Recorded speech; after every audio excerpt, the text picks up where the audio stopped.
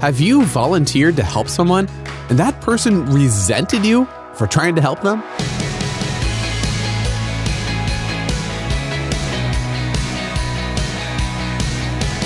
Hey, I'm Dylan, and you're listening to Unlocked, your daily key to unlocking God's Word in your life.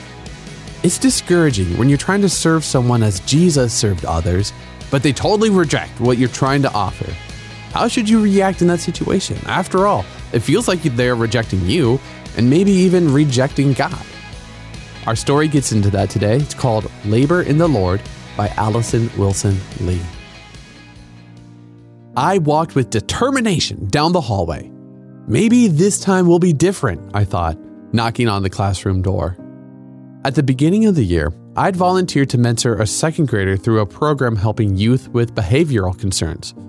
Once a week, I arrived at the school during my lunch break to spend time with Justin, not his real name, and to show him some undivided positive attention. I embraced this opportunity as a chance to connect with a child needing love.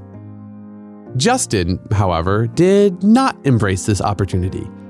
Each time I entered his class, he rolled his eyes and slumped to the little room where we sat to play games.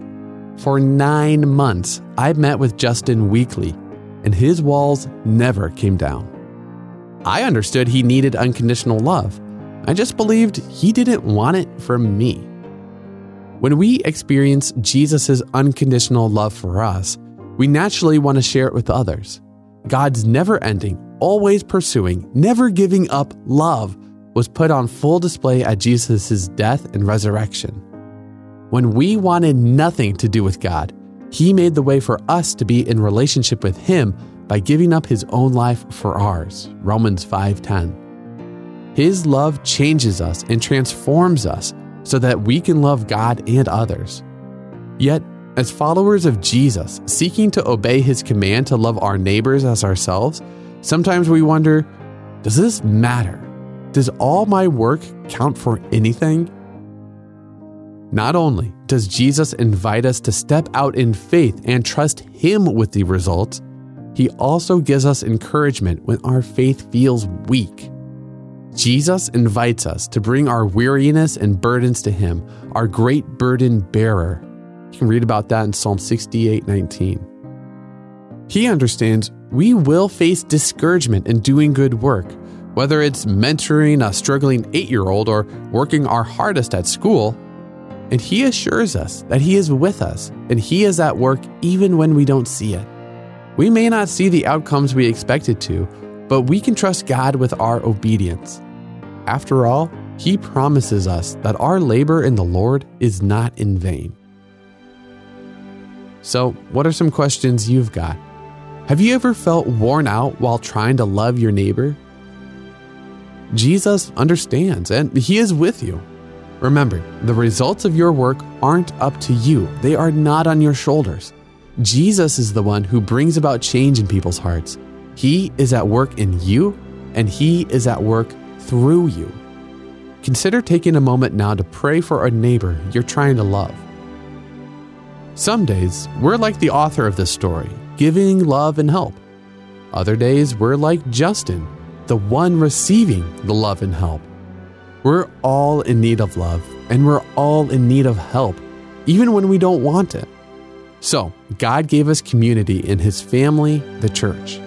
Through the church, we can give and receive God's love, uplifting each other and being uplifted. What are some ways you've seen this play out in your life? If nothing comes to mind, you can ask God to help you notice ways He is inviting you to give and receive love and help as you live life alongside fellow Christians. Now, as you and I can read in 1 Corinthians 15:58, "Therefore, my dear brothers and sisters, stand firm. Let nothing move you. Always give yourselves fully to the work of the Lord, because you know that your labor in the Lord is not in vain." And learn more about why we serve others in Matthew 11:25-30, Mark 12:29-31, and Galatians 6:9 to keep God's Word alive in your life. Unlocked is a resource from Keys for Kids Ministries. What did you think of today's story? You can always tell us what you think or ask questions. when you go to unlocked.org and tap Contact in the menu. And come back for tomorrow's devotion with Natalie, asking why God doesn't seem to do anything about evil in the world. But until then, I'm Dylan, encouraging you to live life unlocked, opening the door to God in your life.